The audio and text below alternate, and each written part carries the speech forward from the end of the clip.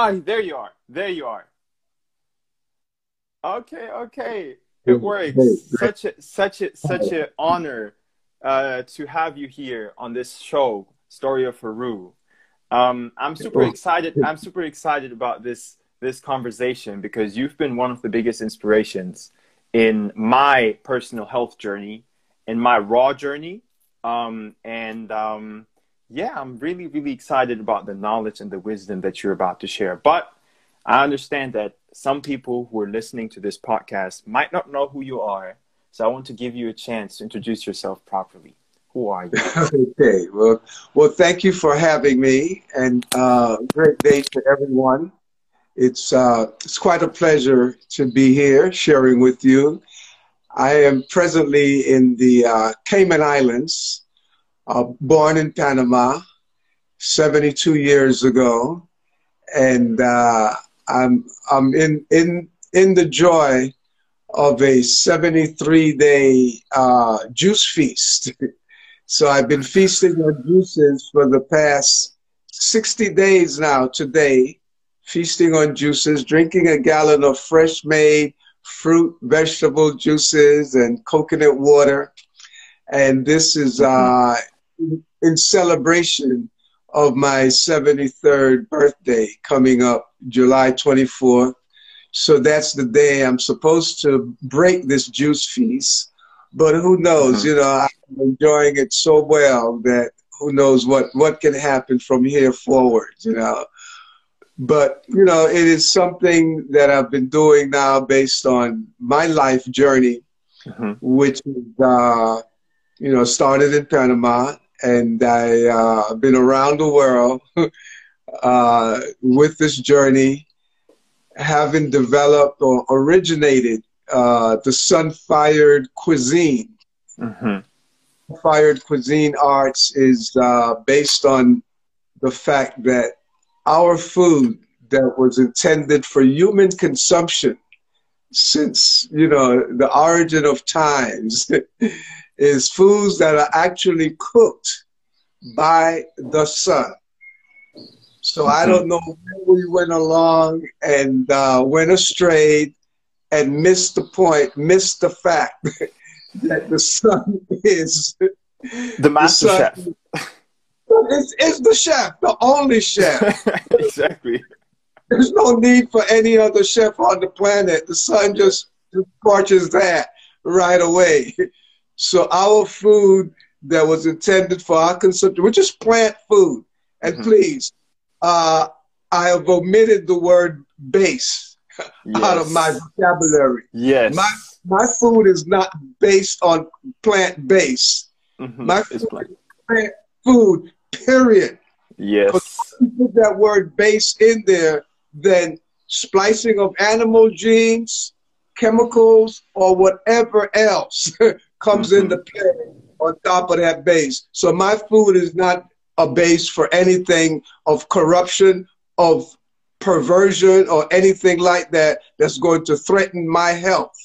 Hmm. So as a crusader Hmm. in this jungle of life, Yeah. yeah, Yeah. so getting us back in touch with the original, natural, and best food for human consumption, practicalizing it myself now for 51 years and 51 taking years. it to the level where I'm totally connected with the sun with it for 44 years of not consuming any food cooked in any other way or Wow. actually uncooked. Because when we do that so-called act of cooking, Yeah. that culinary, modernity, we're actually uncooking the food. We're killing it.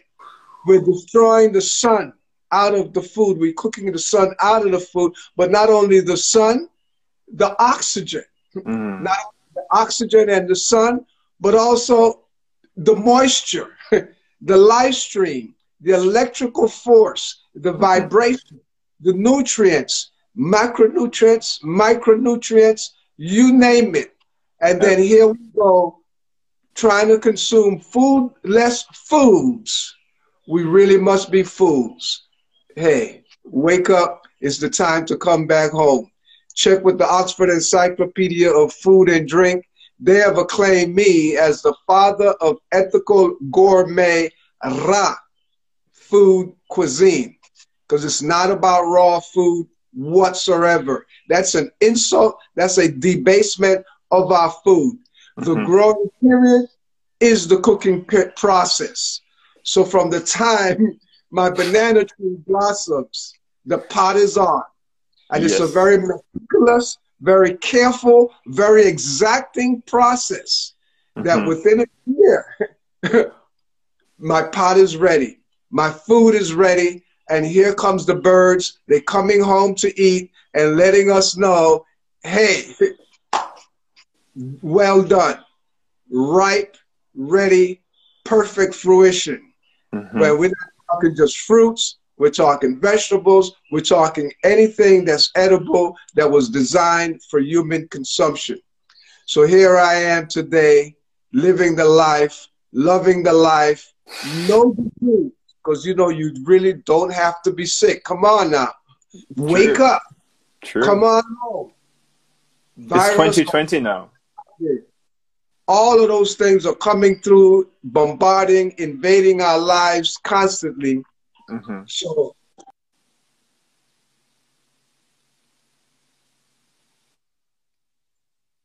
keeping the system clear and free, so I have no food for whoever comes to dinner looking for food in my system that is based on an environment of unfriendly bacteria.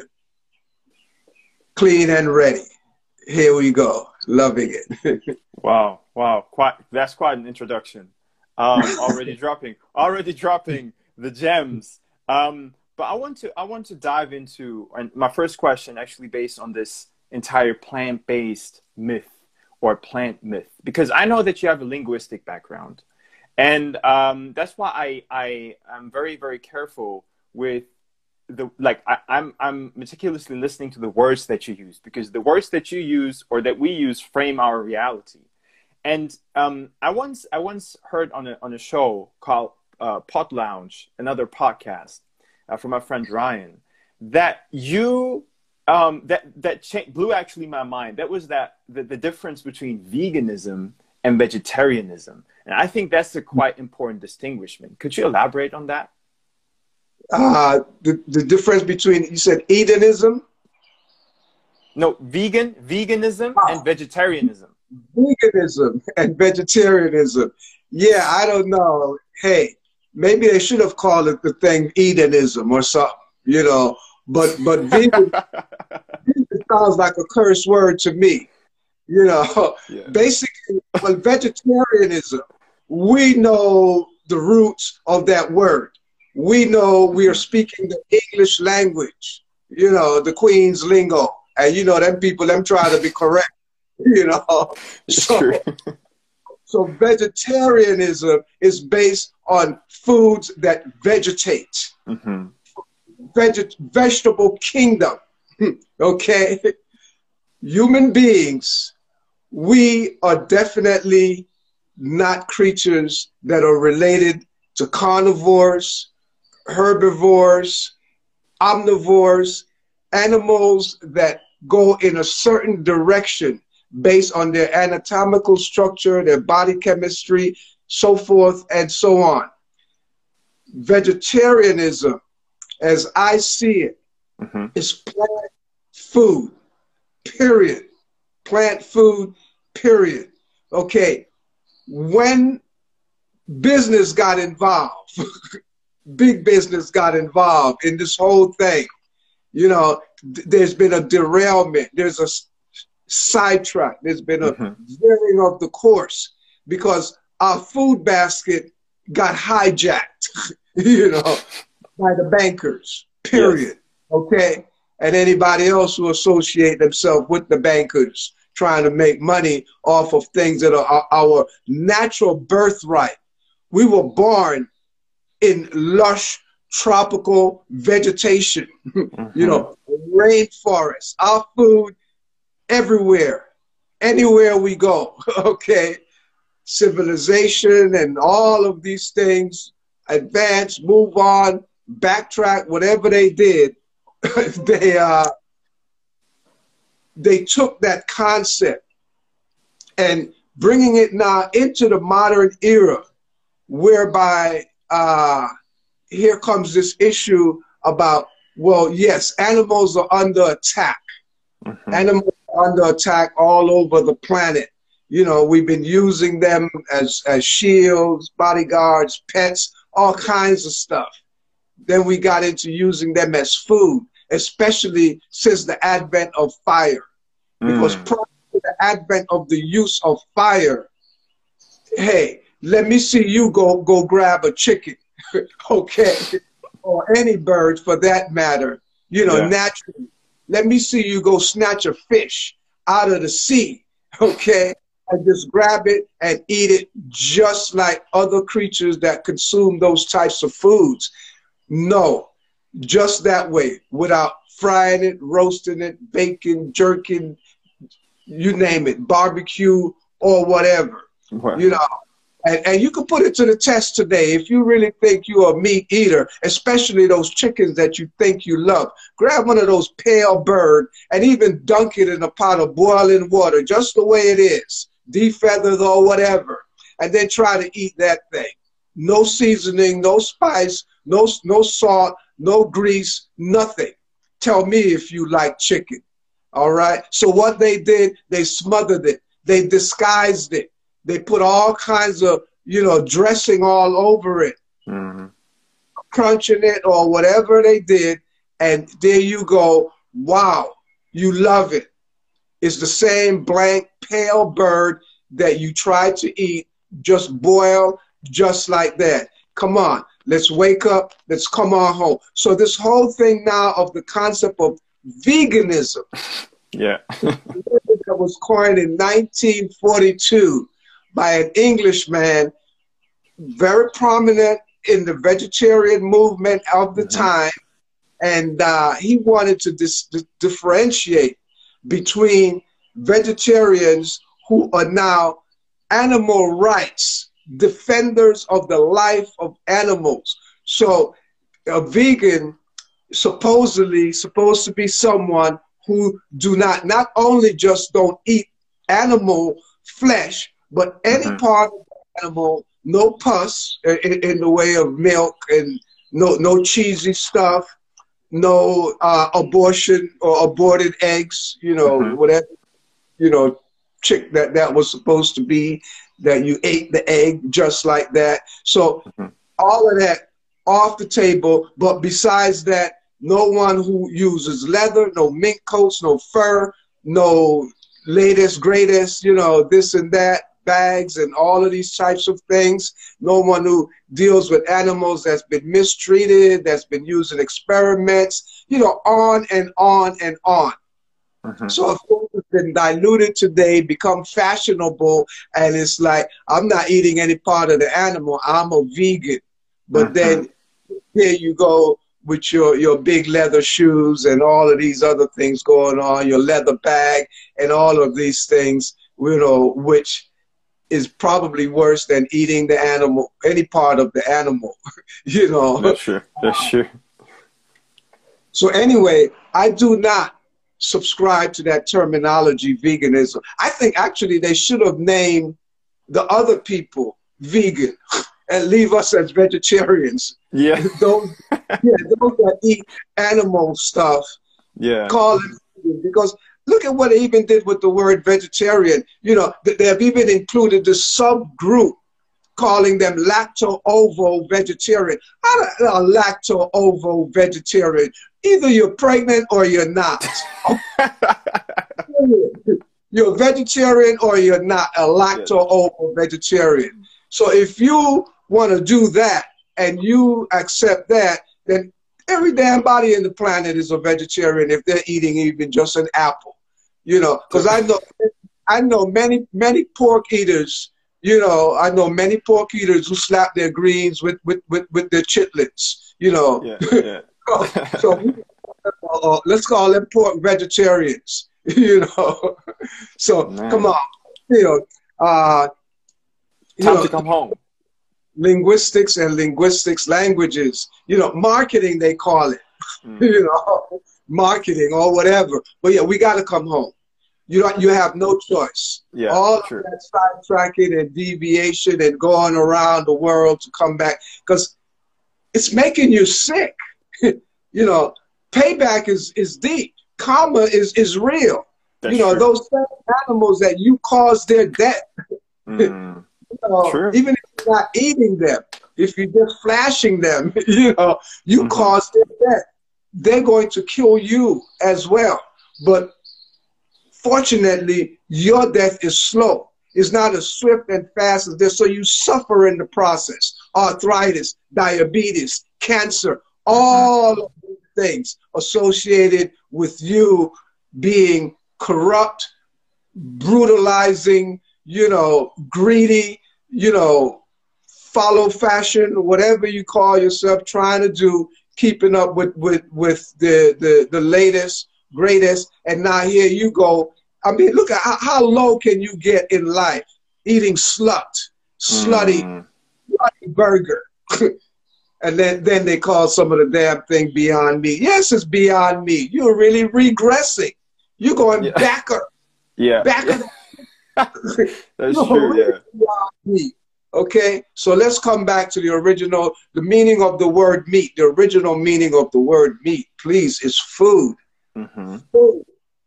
You know, so it's not about animal flesh. It's not about any foreign elements coming into our body, invading it, attacking it, and really just destroying it. So you had a major wake-up call within this year already. So you got the rest of this year to clean up your mess. Look, the age of Aquarius, the dawning of the age of Aquarius is just ended. This is your slip year. So you next year, you're going to be sicker than ever. New disease, all of these things is going to be in vogue. You see this one that they flashing at you right now. Be careful. Wake up. You know, wake up. We're at the crossroad. So bye. Bye to everyone who's not ruling. Yeah, bye. That's it. Bye. You know, living dead, hey, go ahead. Yeah. Wow. Wow.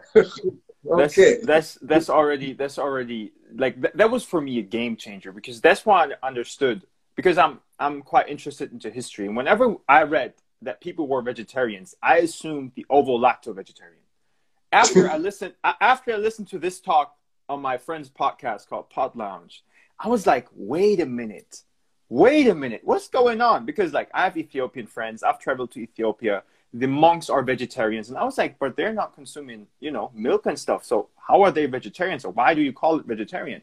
And then you look at other societies, and it was always this scheme. And it's that the Western mind rebranded, as you said, it's marketing, rebranded these words, veganism and vegetarianism.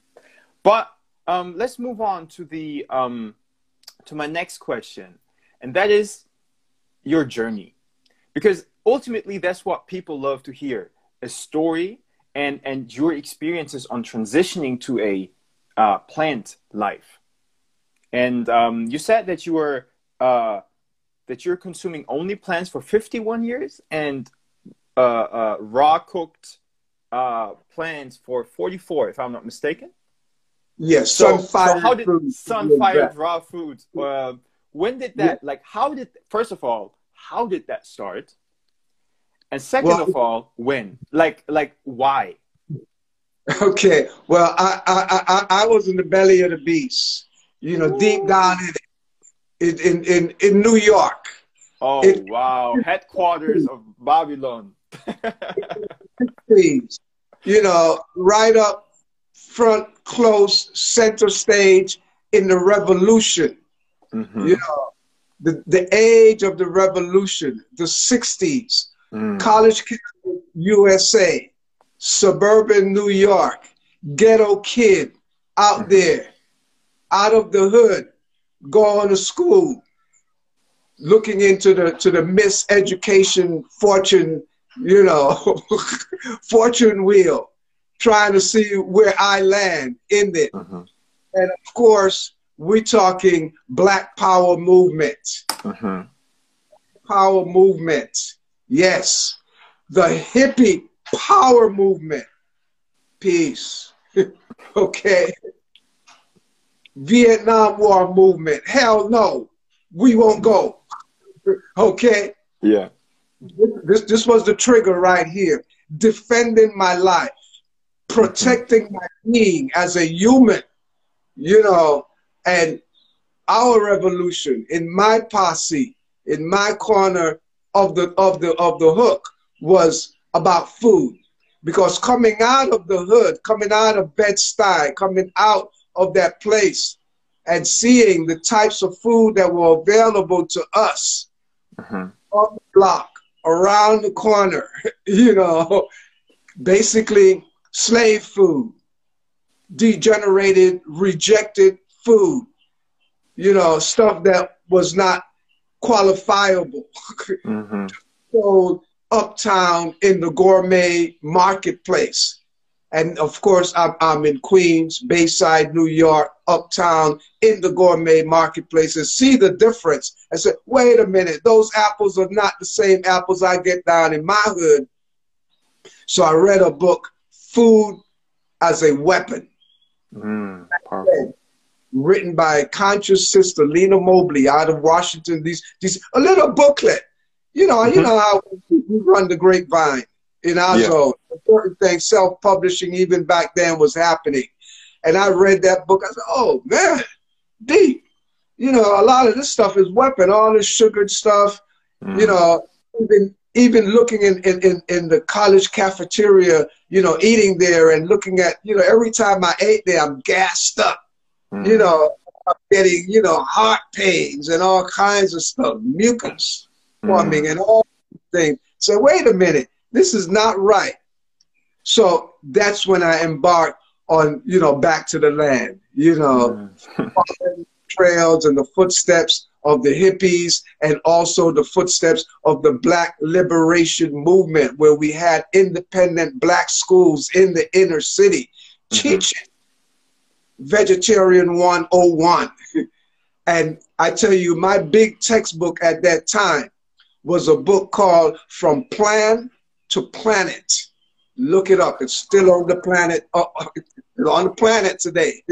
From Plan to Planet, from an author by the name of Haki Madhubuti, or better known as Don L. Lee, who was known as a poet back then, had a publishing company out of Chicago, you know, yes, publishing conscious Black books. And this one, From Plan to Planet, outlined, you know, a strategy of how Black folks will liberate ourselves consciously, you know, but we need to move from planning stage and get to the planetary stage. And one of the most key, crucial things we need to consider was what we eat. And the big thing that was highlighted right in front of your face is the white foods: white sugar, white salt, white sugar, white flour, all of these blank, empty, foodless food, that these are mutants, okay?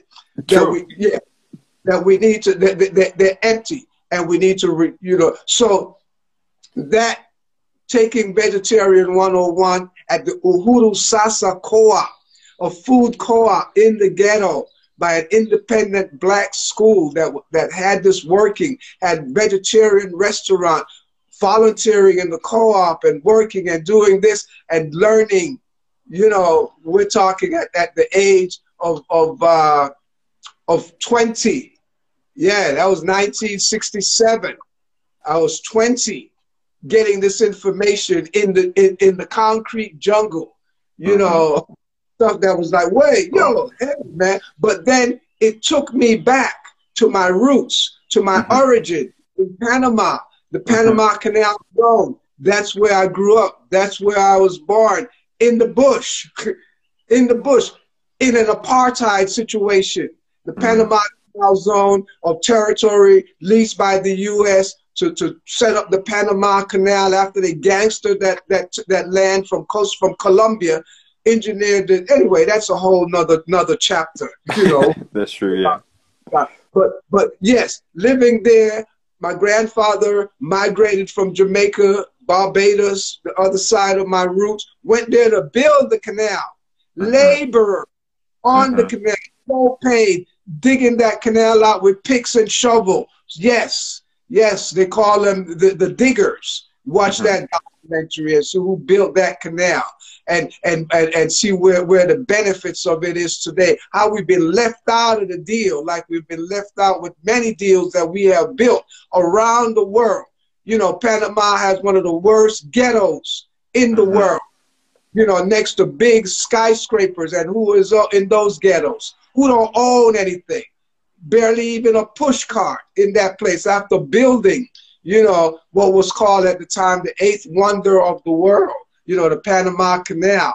And now we're broke. But anyway, I was only born there. You know, they sold the passport. So, because I'm from a journeying family. We've been migrant workers for centuries, and not only migrant workers, but migrant conquerors. You know, the more, you know, the big empires that we have been journeying, you know, from the time we migrated from Ethiopia thousands of years ago, and I'm still on the journey, I'm still on the footstep, and I'm still carrying on my roots, because a lot of what I am expounding on today is based on the teachings that I got at home, you know. So it might, I would be called a griot, or oral historian, you know, bringing out stuff that my great-grandfather slapped on me at a tender age when I was in elementary school, but bringing it to this level. But being in that area, in the Panama Canal, in the U.S. territory, watching the white workers living in the Gold Coast, and we down in Silver City, you know. Our people were paid in gold and silver back then. My grandparents were paid in silver. So when we went to the commissary, there was two gates to enter, one gold and one silver. So if you don't get paid in gold, you don't go through that gate. So, you know, what they call it, apartheid or whatever, you know, in another man's land. So you don't use coloreds and whites here and all of that kind of stuff. So blessed, unfortunate that we didn't have what it takes to eat, you know, high on the hog, the steak, and all of these things, you know, and all we had was icebox, so we could not, you know, embalm or hold over bad food that would rotten meat and stuff like that. So even back then when we were eating, you know, certain foods that were not wholesome for me, you know, it would be fresh catch fish, fresh slaughtered chicken that we did right there in our chicken coop. You know, none of these freak artificial birds that they selling people today, calling them chicken and all of these things. But so it was a deep consciousness, a deep revolutionary step to defend my life through food. So it wasn't about defending animals, protecting endangered species around the world, the bald eagle or the zebra, nothing like that. Who is more, or who has been more endangered on this planet for hundreds of years than the black male? You know, been enslaved, been castigated, been put on a level that we weren't even humans, a very endangered species. So to defend this, this black bald head that I was living in with my afro at the time, you know, we got into the vegetarian culture. We decided not to kill ourselves and shoot ourselves in the mouth with food. Since we weren't going to Vietnam and fight those brothers and sisters over there for their rice paddies. So to see going to be the rice bankers of the world. Okay, so same thing in our hood. We're going to defend and protect ourselves. So that was what it was all about. So in defending and protecting my life as an endangered species, automatically the birds, the chickens, the fish, they don't have to worry about me. So we automatically take care of them, you know, because we're not going to attack them. We don't even use them as pets. Please. Okay? That's enslavement. That's a whole nother something here. Sleeping with them in your bed and kissing on them.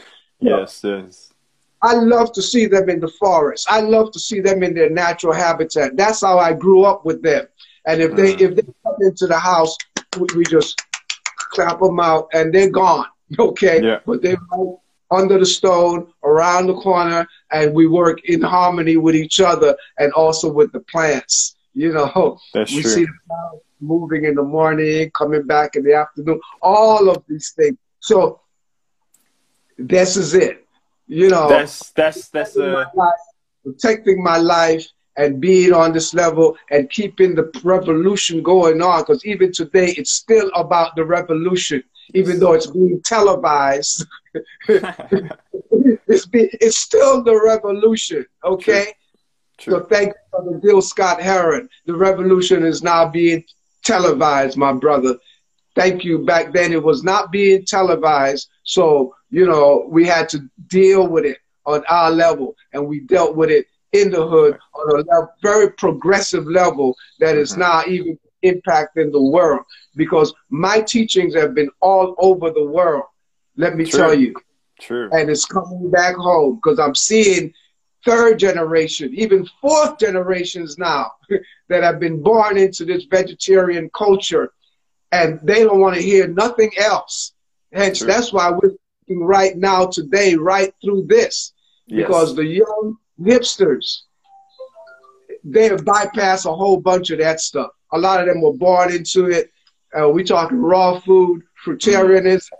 Hey, teach me. I'm here to learn from you as well. Wow. That's such a accurate summary of your journey. Because ultimately, when we think about it, this entire system, the reason why we need to have the revolution is that people are not minding their business. And you taking power back and minding your business automatically gives freedom to everybody else, right?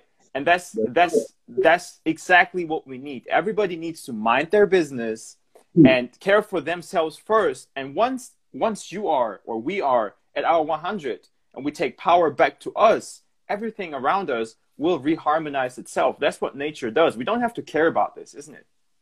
That's right. That's right. You know, and that's one of the beauty of, you know, being brought up in a multicultural environment. That's that's why I'm so blessed to have been born in a place like Panama. They call it the crossroads to the world, you know, the bridge of the universe, because the cultures, the ethnicities that are present there. But not only in Panama, look, that whole stretch between Panama, Colombia, Venezuela, Guyana, Suriname, you know, Brazil. Yeah, Brazil. Most concentrated multicultural basin of the world. Forget the U.S. is no melting pot. You know, it melts your life. It melts your spirit. You know, drains it and feed a program into you that is totally destructive. So I'm glad I migrated from there 20 years ago. I had 36 years growing up in that learning environment. That is a deep learning environment. And in the most crucial years, you know, the 60s, the 70s, the 80s, the 90s. By 2000, I was out of here, man. 20 years ago. You did the right thing. You did the right thing.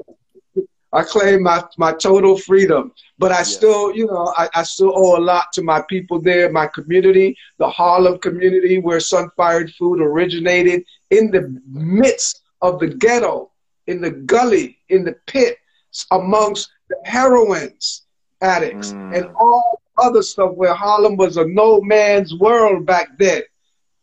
And then here came the colonizer, the big Bill Clinton set up his home in Harlem, and the whole place got re-gentrified ever since then. But bless whatever is going on throughout the world, eternally. We can't turn back the clock, but I'm keeping it moving forward and real fast. No time to lay and linger and argue over spilled milk. You know, still left on the planet here. Okay, so grab your corner, tuck in. Tuck in. Exactly. I'm happy that you mentioned gentrification, because that just made me think of the topic that we had in the beginning with vegetarianism and veganism. The term veganism itself has been gentrified. So vegetarianism has been gentrified by, like you said it, 1942.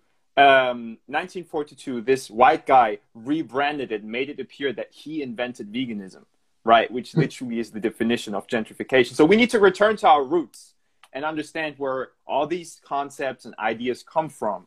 And that's not in Europe, right? And that's another part, which is history. It's true. I myself, you might not know that, but the people from my page know that I'm quite big into history. And one part of my personal journey was understanding how whitewashed and photoshopped the European version of history is. How much is left out, how much is absolutely wrong and false. And that re-education process helped me to reharmonize my relationship with nature and the indigenous and original people from this world. And that's what this revolution is about, ultimately. And it's against these. Somebody in the comments said, when you mentioned, white sugar, white flour are the toxins, it's quite ironic that these foods are causing the diseases, because that's another disease which we deal with, which is the system that we live in.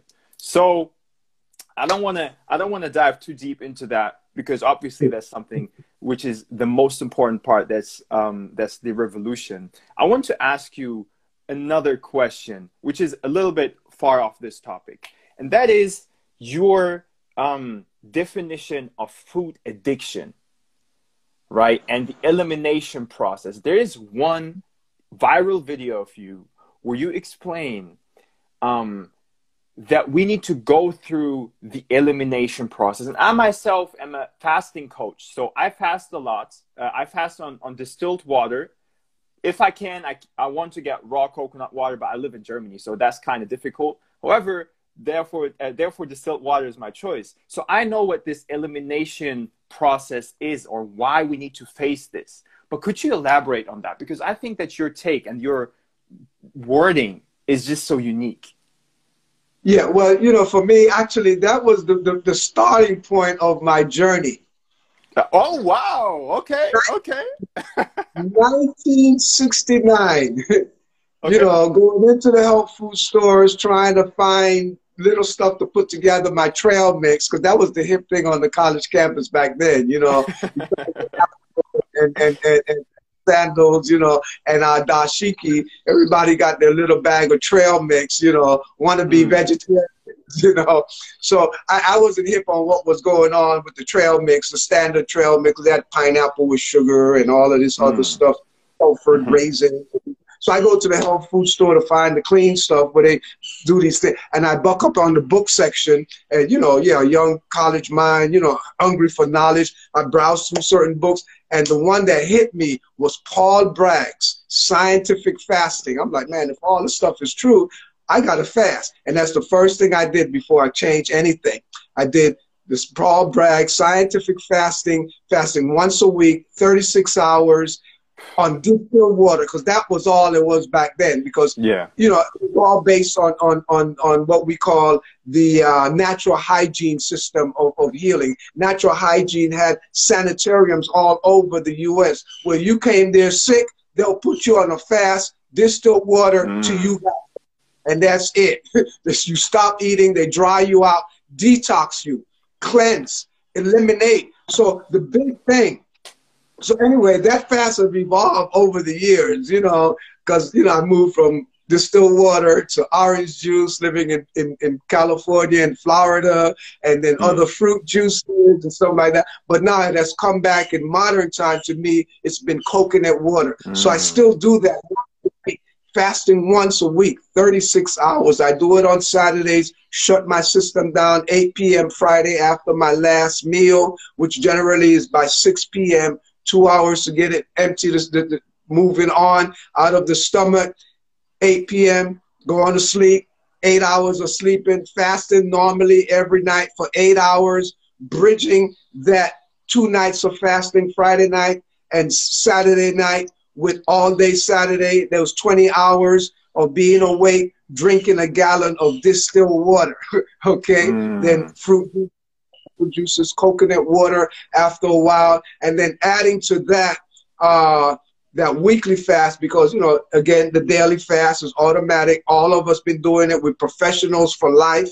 Fast every night, 8 hours, don't have a choice. Built-in safety valve, lay on our back, stop eating, shut it down, period. Just living on the breath. Then I added my lunar fast, twice a month on the new moon, full moon, another 36 hours. Because, you know, the moon affect the movement of water everywhere on the planet, even inside our body. So the ebb and flow are moving with it. So on these 2 days of the month, you know, I just run as much water, flood it through my system, clean out, flush out, keep it moving. So you're getting to a deeper level of elimination from the week. The same way from the daily basis, you get to a superficial level of elimination when you drop out the next morning and you do your break fast, 8 hours, eliminating the trash bin. So after the 36 hours, feasting on fruits, you know, electrical food to push stuff out of the system. That's the break fast. And also after the lunar fast, the same thing. Then I added to that my seasonal fast on the solstice and equinox. 3, 4 times a year, June, September, December, March, the 20th to the 22nd, the change of these seasons, the pivot time, just like Grandma used to do back then. She used to give me senna and castor oil. I kept up that. That's cleaning tradition. You know, the fall cleaning tradition when you go back to school. The same thing, getting the body winterized in New York. You know, where you slow down on the heavy liquids and the fruits, and you eat more dense food, more building food, more magnetic foods, the structural foods, the starches, the protein, and things like that, lower in moisture. And then, of course, in the summer, where I am just swimming in watermelon, you know, drinking, drink eating watermelon. You know, like making a smoothie out of it. Yeah, you don't even have to juice it or nothing. You just eat it and you're drinking, you know, and other fruits. So this is the rhythm working in seasonality. So with that, we're talking 88 days of fasting on a yearly basis. Rhythmically. Everything in the universe comes in rhythm. You know, so you day, ebb week, and flow, the tide. That rhythm, and the body develops that rhythm. So after a while, you're totally clean. There's no waste. Gets escape into your body. Wow, I'm trying to look for my juice. Let me grab my juice while I keep talking here. Actually, I'm gonna grab my my hydrator. Yeah, let me grab my hydrator here. It's going to be coconut. But you know what? You mentioned the cyclical fasting. And, yeah, I'm listening. Okay. Sorry. You mentioned the cyclical fasting, and that's actually for everyone who knows me. I fast the same way. Every solar event and every lunar event is when I fast. And that means that in every new moon I fast, every full moon I fast. And I'm very sensitive to my environment, and I feel a difference between a new moon fast and a full moon fast. Full moon fasts are more emotional, so I personally am more sensitive to my environment, whereas a new moon fast is more rational because the water is just gone. So it's like ebb and flow. Sometimes the water is there, sometimes it's not. But with water fasting or coconut water fasting, I'm getting ready. I'm eliminating stuff. And then, of course, there are the solar events, as you mentioned, equinoxes and solstices, where I tend to fast as well. And usually it's the spring equinox where I do my prolonged fast. Yeah, that's the best one. We back up so much in the winter. That's true. You know, you're trying to insulate the body. So you got tons of stuff. And that's why traditionally in deep spiritual cultures, you know, they had, you hear about, hey, so-and-so fasted 40 days and 40 nights. Lent, for example, isn't it? And every year, I mean, you're talking deep cleansing from the end of Mardi Gras or Carnival, right up to the east. they call it Easter, but it's the time back in the East when you break the fast. That you go those 40 days and 40 nights, qualifying that, you know. So that's what it's really all about. So what I've done now, I have added another layer of deeper cleansing. So as you age, as you mature, actually, the body tends to have sedimentation settle in it over the years. That's why Alzheimer's and all of these so-called aging diseases start kicking in. So I think it is when I turned, I think it was about 67. Yeah, so I'm turning, so 6 years ago, I started my annual life fast. Yeah, so what's fast that? in accordance to my birth age. Ooh, okay. So that's why this year I'm fasting 73 days. I started around mid-May. Oh, that's where it originated. Birthday. So these 73 days leading up to my 73rd birthday. Now it makes sense. Profound cleansing. It's like going back in the womb. I'm rebirthing. I am actually rebirthing. So every year I extend it another day. So, you know, and at the rate I'm going, I someday I might be fasting 365 days, you know. Yeah, maybe even the entire year. 365 days. Exactly. I mean, you heard in certain legends or scriptures or manifestations that so-and-so begat their firstborn at the age of 300 and something, 400 and something.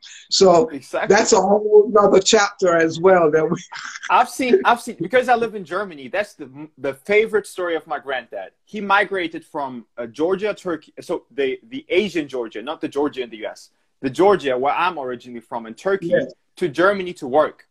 And there was this newspaper article where a guy who lived in Kazakhstan or something claimed that he's 256 years old. Yes. I have the newspaper article. And I mean, that's logical, isn't it? The so-called Greeks called themselves Eternals because they lived a long time. They learned from from Kemet, from Egypt, who are very old, right? Yeah. And just because we can't see it right now doesn't mean that it's impossible. I see people like you. I see your picture where you climb on the tree, and you're 73 years old. Young, sorry, you're 73 years young. I'm climbing my mango 100 feet up into the air, walking up the tree at my age. Please. You know, but this is it. Exactly. So, electrical food. So stop avoiding or postponing the elimination confrontation. It happens every morning when you wake up. It happens every week when you go deep into the pot. It happens every month, every 3 months. It happens every year. So we got to eliminate. So the big key is stop, number one, putting in garbage in your body so you have less to eliminate. That's step number one. The less garbage the body has to wade through to eliminate, the more it can supply its vital force to healing, to rejuvenating, and even regenerating from the stem cells that we still have that are very hard to defeat. You know, very, very hard to defeat. So look, on average, it takes about 7 years to build a brand new body. So claim yours, okay? Get the cesspool out. But first, stop putting any more in. The second line is to get out what's in there. And the third line is to build brand new cells. And you'll be amazing to see how certain cells start to regenerate on a level that you never thought was possible before. So disease cannot live in that environment. The body torches us out completely. The body is totally self-healing. Heal thyself, real. Let it be. Allow it to do its thing. Stop invading it, attacking it, destroying it, and giving it this type of work to do in modernity that we call, you know, gastronomy. Bull. Yeah, full of gas. That's what that enemy is all about. It's gas. And you are not a gas tank. You're an air tank. Okay? So you need that capacity, that air capacity, absorbing that clean air. And look, you come from a blessed area. You know, Turkey, up in that area, we're talking, you know, what is that? The Himalayas up in there. That's quite The a little Hunzas. far. Yes, The, yes. the Hunzas. Yeah. Yeah, the Hunza land. Centenarians, more than most other places in the world. And you see the food forest that comes out of there. I mean, I love going to Turkish grocery stores. Man, it's like 40 varieties of olives. Like, man, where do these olives come from? Turkish olives, Turkish and Greek olives are the best. Like we have like literally 40 different. Then when it comes to watermelons, we have big organic watermelon. That's incredible. Juiciest, sweetest watermelons I've ever tasted. And I've been to quite some places. It's just like you have like 30, 35-pound watermelons, fully grown organic in your own garden. And you're like, wait a minute, this doesn't look real. This looks GMO or something, but it's just like the best seeded watermelon that you can ever consume. That's right. Right. Yeah, so we have to shop the world, you know. True. We have to shop the world, you know. We got to get up. We got to get out. We got to move. It's ours. We've been cornered. And look at this last cornering this year. They're like serious, man. You know, so we got to get up and move. We got to bridge our hands together, you know, and let's reclaim it. But we're doing it, no doubt, you know, because a lot of these governments are being restructured. I'm seeing, you know, new generations are coming up with a whole different agenda in governing. You know, true. Yeah, True. So we're going through some labor pains. We're going through a transition. It may take us a few generations, but we're on our way. We're on our way. You know, forget the promise. We don't need a promised land. We need to, you know, live on our land the way it was intended to be, period. And that is the entire planet. Farming food forests all over the world. You know, yes, there's some modernity that works, so let's hold on. Let's use it accordingly for all our growth, all our advancement. But hey, I don't have to even preach on that. It's happening organically. We don't have a choice. That's true. So we see what happens when we corner the bankers. Then they try to come home to us, and they even try to basically guerrilla and bogart our creation, the way they have taken away the organic movement, the natural food movement, even the raw food movement, the so-called raw movement. I have co-opted it. You know, we have merchants and pirates within our ranks, but hey, they're feeling it. They're hurting, you know, for having sell out, you know, but a lot of us from the old school, we still bearing the torch. It's still bright, and we're going to live long and longer to make sure that the new generations are empowered with this knowledge, with this wisdom, and all of that it takes to keep defending and protecting our lives. It is not the food in your life. Always remember, it is the life in your food that nourishes. So there's no way you're going to obtain robust, you know, great health from eating death. Living food for living people. Word. Wow. So everyone who's the same age as I am, listen to your elders. That's how we learn, right? And that's how we keep the motivation. That's how we keep the knowledge and wisdom and the culture and the tradition within us, and are less prone for manipulation by the system. So Actually, we have like 2 minutes left on this live. Do you have like 10 to 15 minutes more so we do like an overtime a little bit, or do you have to run forward to do something? We could do an overtime, man. I'm Okay, ready. okay. I'm Yeah, ready. I Yeah. mean, we opened the box of Pandora, and all of a sudden we have overtime. So let's just go for 10, 15 minutes. I have one more question, which I'm really interested in, and I'm gonna end this live. I'm gonna restart and re-invite you. Okay? Okay. Well, All let right. me start on my end and Okay. invite you. Yeah. Okay. Let's do this. Underscore Latham for all the fans, that can't tune in through you can come to me. So let's do it. All Bless right. up. All right.